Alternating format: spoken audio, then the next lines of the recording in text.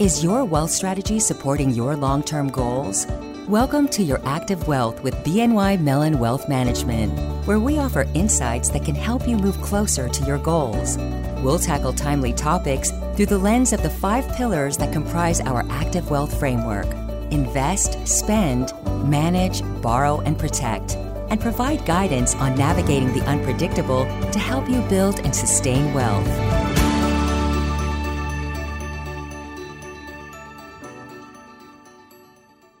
Hi, welcome back to Your Active Wealth.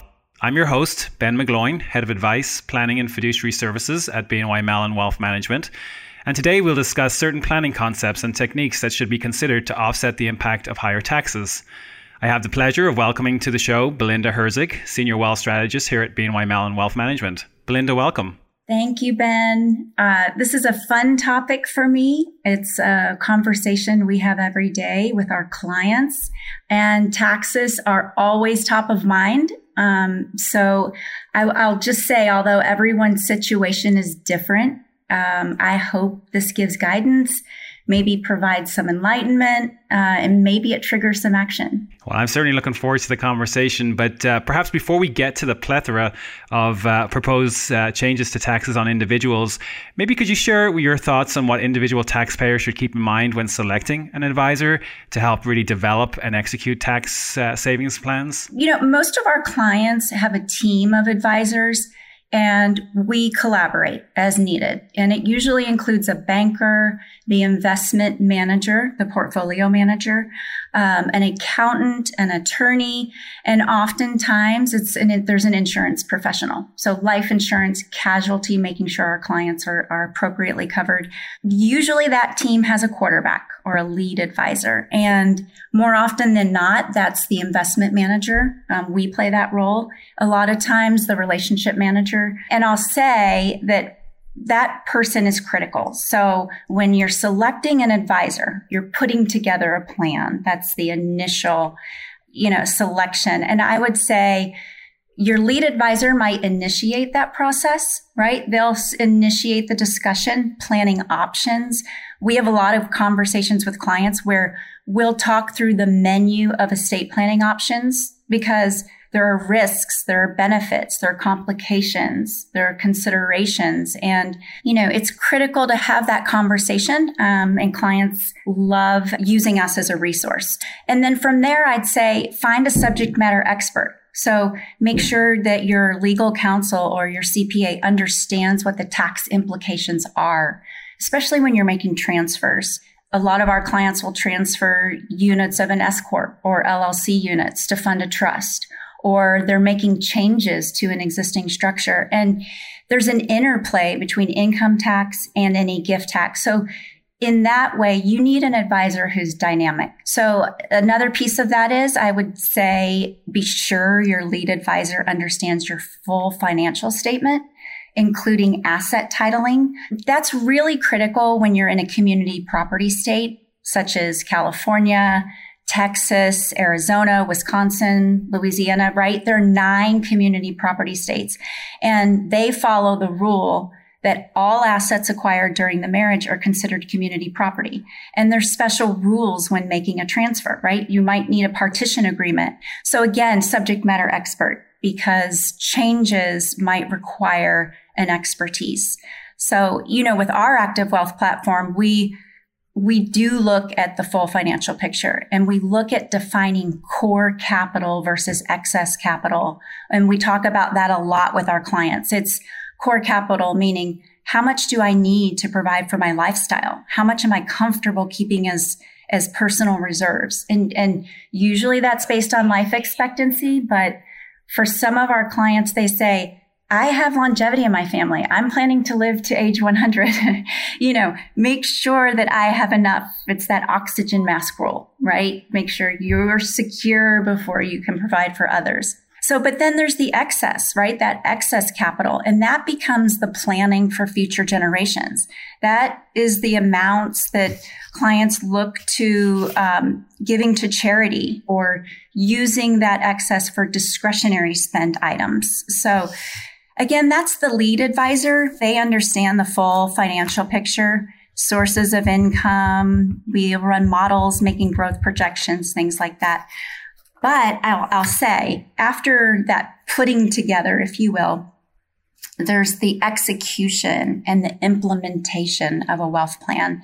In addition to looking to your advisor, make sure your advisor's nimble, right? Are they aware of tax policy changes that affect clients who are like you, who are similarly situated? Because having that person that's monitoring ongoing changes, tax policy is always changing, that can have a huge impact on your overall wealth. Just as an example, we know exemption amounts have increased from 2021 to 2022. The inflation adjustment caused the federal estate tax exemption amount to increase by $360,000. So for clients who utilize their lifetime exemption, that $11.7 million per person in 2021 now has an additional $360 million available. The exemption is $12.06 million per person in 2022. So when you make use of your additional lifetime exemption and you do that early in years prior to death, that allows the gifted amount, once it's invested, to grow and compound exponentially over time. And it's all outside of the individual's taxable estate. So Belinda, you mentioned potential tax policy changes, and unsurprisingly, I think individuals are quite concerned about the impact of emerging tax policies. And I know while the contentious Build Back Better bill is currently stalled in the Senate, really curious as to what you think some of the likely tax changes we could expect to see in the coming year. Well, there's the Build Back Better framework. As you know, we have had a tax whiplash, if you will, a little bit of a roller coaster throughout 2021. From spring into summer, and then into the fall, there was a lot of negotiation, what was included, what was excluded, and then nothing passed. So the Democrats have a lot of seats up for re-election this year. They would love to have a win. So Build Back Better might resurrect itself, but it feels like we're getting a really quiet start to the year. Aside from Build Back Better, I just reviewed the list of expiring federal tax provisions, which that was prepared by the staff of the Joint Committee on Taxation. And it highlights provisions that are expiring in each of the next 10 years. So absent changes, legislative changes by Congress, there are federal tax provisions that are just expiring. So for example, in 2021, a lot of our clients took advantage of that non-business energy property tax credit, where you would receive a tax credit for energy efficient windows and doors and energy efficient heating and cooling. It was that 25C. So that's part of what they're trying to bring back under Build Back Better, but that expired. So again, there are provisions that just naturally are expiring in each year going forward. One thing that no one disagrees on, Democrats or Republicans, is that we're at an all-time low for rates. So when I think about changes in the coming year, I think about the higher applicable federal rates, higher 75/20 rates that are used when clients are engaging in different estate planning structures like intrafamily loans and things like that. It's hard to believe that those rates will be going down. The Fed said that they plan to increase rates in 2022. So that's one thing that we can anticipate changing, an increase in rates. Clients who have not already used their individual lifetime exemption by 2025, absent some changes, we know that the estate tax exemption amount, that current $12.06 million, is due to sunset. So clients who have not utilized that lifetime exemption, it will sunset, and we anticipate the exemption going down to $6.5 million per person. So if you haven't used your exemption, you're losing over $6 million of an estate tax exemption. Just the simple math is 40% of a tax on $6 million is $2.4 million of tax. So that in many cases that can be avoided with the right planning. So just executing on changes that we know are happening, that are due to expire, provisions that are due to expire, is something that clients can be proactive now, absent the positive knowing of what's going to resurrect itself, with Build Back Better, if we see that come forward. So specifically then, let's talk about some of those planning strategies that may help mitigate the financial repercussions of those potential higher tax rates? Just thinking about higher gift and estate taxes, right? Because we can have a whole conversation about higher income tax and how to plan for that. Higher gift and estate taxes, make irrevocable gifts, right? To the extent that you're able to maximize the high estate tax exemption amount. Another tool is utilize annual gifting, right? If that's part of your strategy, continue with that. That amount, that annual gift tax exclusion amount also has increased. So in 2022, each person may gift $16,000 per person to any number of recipients in each year. And that's an annual exclusion. And what we found, we run these illustrations for our clients, is that over a 10-year period, that's a significant savings. If husband and wife get gifted $32,000 per person, let's say there are 3 children, so $96,000 this year, $96,000 next year, and methodically over a 10-year period are gifting that annual exclusion amount, the dollars transferred exceed $1.3 million if you assume a minimum 4% growth. That's over $500,000 of estate tax that's saved just by doing that simple annual gifting. So that's one thing. Another thing clients can do is transfer assets that have a low valuation. Some of our clients will do a part gift, part sale of units or shares in a business, right? An S Corp or an LLC. And they'll do that in advance of a sale. So pre-sale business planning. And what happens is when those units, for example, we have a client who did just that. He gifted some shares of his S Corp. He also sold some units to a trust in exchange for a note.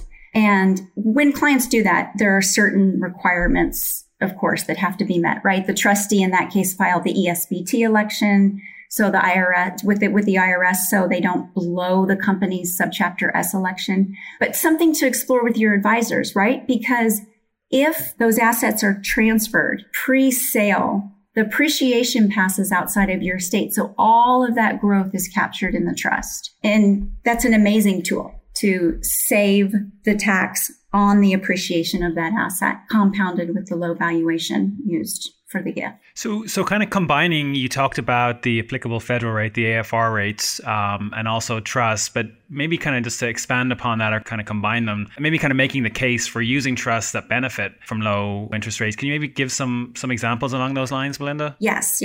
Many of our clients lend money to trusts. They'll do that in exchange for a note. And intra-family loans are a great tool for that. They provide funds to family members and it takes advantage of that low rate. The current applicable federal rates are still low. They're up almost 1% from this time last year, but historically they're still very low. In January, the midterm rate was 1.3%. In February, it's 1.4%. So that's the rate at which grantor, lender, can lend money to a family member. A note is drafted with the stated rate based on the current AFR. If that rate is set at or above the AFR rate, there are no gift tax consequences. So the terms can be flexible. The note can require principal and interest, or it can require interest only, where that's what most of our clients do. They'll make it an interest-only note where the borrower can make a balloon payment at the end. Sometimes the grantor forgives the interest, especially, if it qualifies for the annual gift tax exclusion. If it's under $16,000, then no tax is due by forgiving the interest. Actually, an added advantage to that is when a grantor makes an intrafamily loan to an irrevocable trust for descendants. Same concept, but the growth on the assets lent to the trust accumulates in the trust. So the grantor receives his or her original principal back. They retain dominion and control over the asset, but they've transferred the appreciation. Our clients realize with a taxable estate, a transfer of the appreciation is at least saving 40%, 40 cents on every dollar of growth. Another tool, trust can be created as grantor. So if that same intra-family loan is made to an irrevocable trust and it's a grantor trust, then the grantor pays the tax that would otherwise be owed and payable from the trust. So by absorbing the tax liability of the trust, the grantor is further reducing his or her taxable estate, which is also inuring to the benefit of the trust beneficiaries. I do want to go back to the intrafamily loans and the AFR rate. Maybe if you could provide a specific example. I mean, it sounds very compelling. I'd love to kind of hear a very kind of specific example of how that actually would work. Sure. So let's say client lends $500,000 this year in 2022. If the note was drafted in January, we would use January's AFR rate, 1.3%. That money can be lent either to an individual or it could be lent to a trust. If the terms of the loan are interest only, and let's just assume it's a 9-year term with the balloon payment at the end, the interest in each year is $6,500. So the grantor could possibly forgive the interest as part of the annual exclusion amount. The total interest over the 9 years is $58,500. All of the growth above that 1.3% rate during the entire loan period passes to the borrower. That initial principal, that balloon payment, comes back to the lender, comes back to the grantor. But the growth stays in the trust. It's owned by the individual. So if it's in the trust, it's growing, it's compounding. All of that appreciation and growth above the 1.3% is outside of the grantor's estate. And that's the goal, is to continue to chip away at the size of the taxable estate. And I know when we start talking about trusts, a lot of acronyms can come up, SLATs and GRATs and IDGITs and CLATs, and it can become quite complicated. But kind of back to the question just around the benefits of trust, right? And the case for leveraging assets, but utilizing trust. Maybe can you talk through kind of some of the strategies, again, the context of what we potentially may see with tax rates this year and some of the potential to utilize, as you mentioned, kind of gift and estate tax exemptions. Maybe talk through some of the other opportunities that high net worth individuals may have this year. Sure. So in order to utilize your lifetime exemption, it has to be a completed gift. In order for it to be a completed gift, the gift has to be made to an irrevocable entity or outright. It has to be an irrevocable gift. Grantor has to give up dominion and control of that asset. You mentioned SLATs. That's the Spousal Lifetime Access Trust. That's a wealth transfer technique where one spouse makes an irrevocable gift using his or her available estate tax exemption to fund a trust for the other spouse. And they do that to an irrevocable entity, the trust, which makes it a completed gift. Other tools are dynasty trusts, right? Set up for descendants. Same thing. One thing that we do is go through all of these choices. There is a menu of choices, and clients, it's not one size fits all. A client may choose one strategy over another based on their goals, their family goals, who they intend to benefit. A lot of times they're driven by the tax savings. A lot of times legacy is more important, or benefiting charity is the top priority. So being mindful of that, we like to walk through all of the different strategies, and it's a process. So sometimes clients want a quick fix, but there's not really a quick fix, and we invest in the time, and it's more of an education. So Belinda, in one of our other Your Active Wealth podcast, we talked about strategic borrowing, and I'm curious as it relates to the conversation today and really thinking about loans. You mentioned kind of low interest rate environment, but really kind of think about what types of loans and borrowing strategies may help to offset taxes and maybe augment some of the planning techniques you're outlining. Can you maybe expand upon that? Most all of our clients have an investment credit line in place. an ICL. And they use that so that they can stay in the market and stay invested while paying a lower interest rate than the return on those invested assets. And that's in an effort to mitigate capital gains as well. We say harvest losses when you can, or stay invested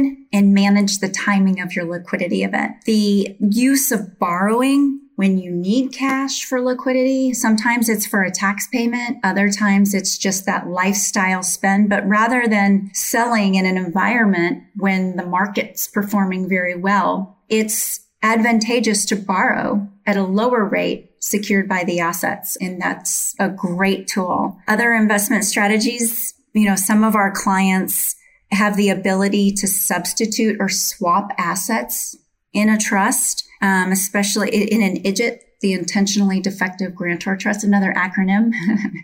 But grantors can manage tax liability at times by exchanging assets, depending upon, some clients, if they're looking for a basis step up near death, they might substitute assets. If they're planning to sell a particular asset, they might swap it in or out of a trust. So that's something else that your advisor can run projections for and support you in making that decision. Great. Thanks for that, Belinda. And I do want to kind of circle back, somewhat related to potential tax changes this year, and certainly back to some of the provisions we saw, early iterations of the Build Back Better, and I think really tying it to maybe some recent publicity regarding some extremely large tax-deferred accounts, particularly Roth IRAs owned by very wealthy taxpayers. We saw the inclusion of some provisions. Can you maybe talk about the potential likelihood of seeing some of those and the ramifications for, I think, what's known as mega IRAs? Yes, mega IRAs. So the new rules around IRAs, Secure Act changed the rules in that an IRA has to be distributed within 10 years once a beneficiary inherits the IRA. And there's some exclusions for that. If it's a spouse, they can continue the IRA as his or her own. There's some other, additional choices. But with the Roth, as you know, you're not required to take a distribution. You're not, and there's no income tax on that.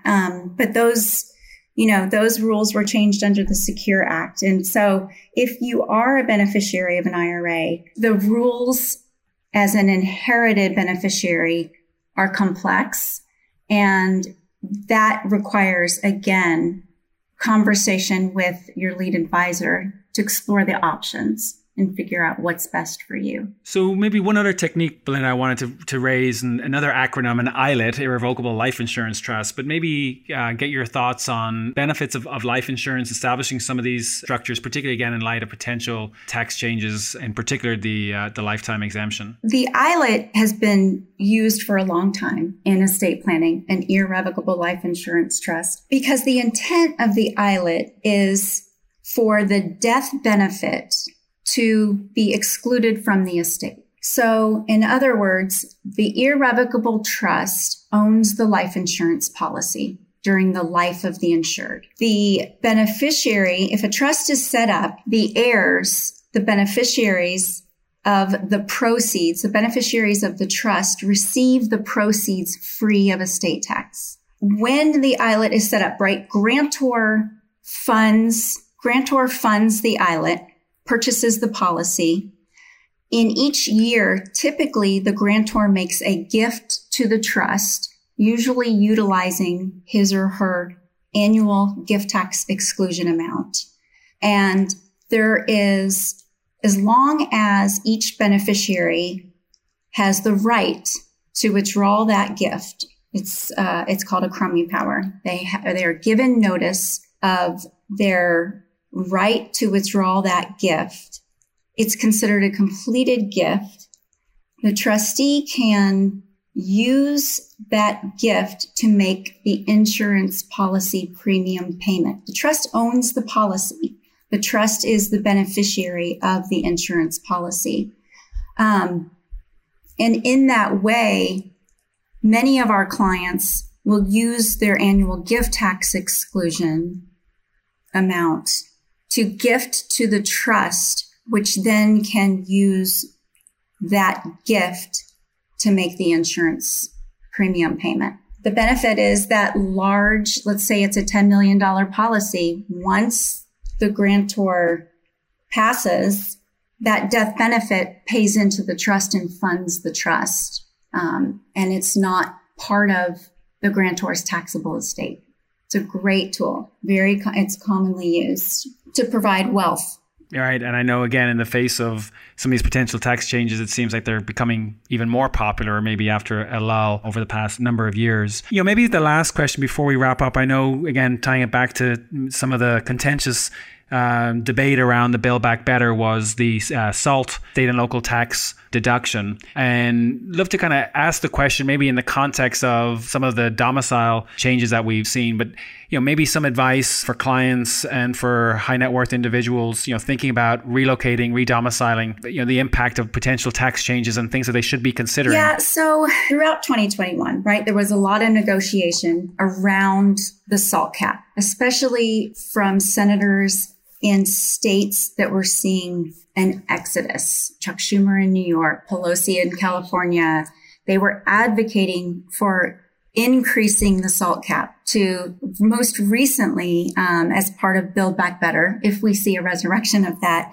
The conversation is they're trying to raise it at least to $80,000 through 2030, which would be an increase from what it is now. It's $10,000. That's the state and local deduction cap. A lot of states have provided their own incentives, if you will, a state tax credit to mitigate some of that in the absence of an increase to the federal SALT cap of $10,000. I see we get a tax report every morning, and it seems like there is a lot of legislation being passed in the Northeast, particularly in New Jersey, New York, states where they have the ability to expand and give credits to state residents where there is a state income tax and provide an offset. And as it relates to clients that are migrating to maybe more tax-friendlier states, anything for due consideration in 2022 based on potential tax changes? Many states have no state income tax, and that's the incentive, right? Texas, Florida. There are some states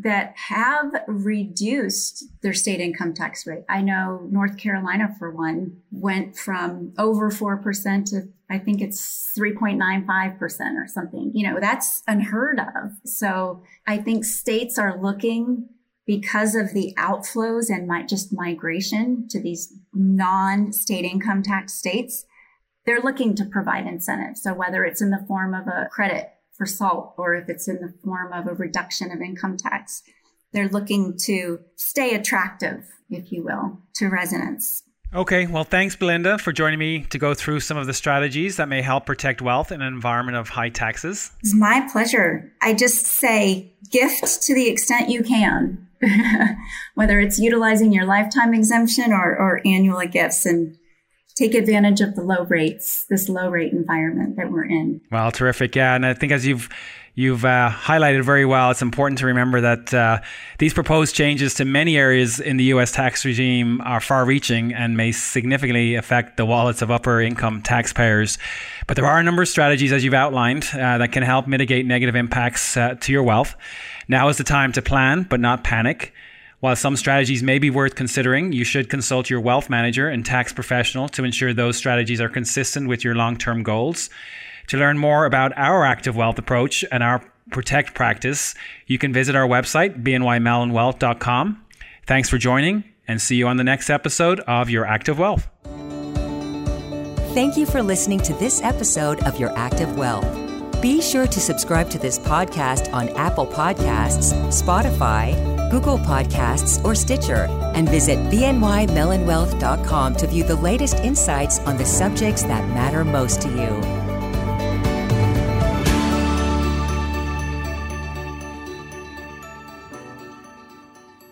BNY Mellon is the corporate brand of the Bank of New York Mellon Corporation and may be used to reference the corporation as a whole and/or its various subsidiaries generally. This material does not constitute a recommendation by BNY Mellon of any kind and is provided for illustrative educational purposes only. The information herein is not intended to provide tax, legal, investment, accounting, financial, or other professional advice on any matter and should not be used or relied upon as such. Effort has been made to ensure that the material presented herein is accurate at the time of publication. However, this material is not intended to be a full and exhaustive explanation of all of the investment or financial options available. The information discussed herein may not be applicable to or appropriate for every investor and should be used only after consultation with professionals who have reviewed your specific situation.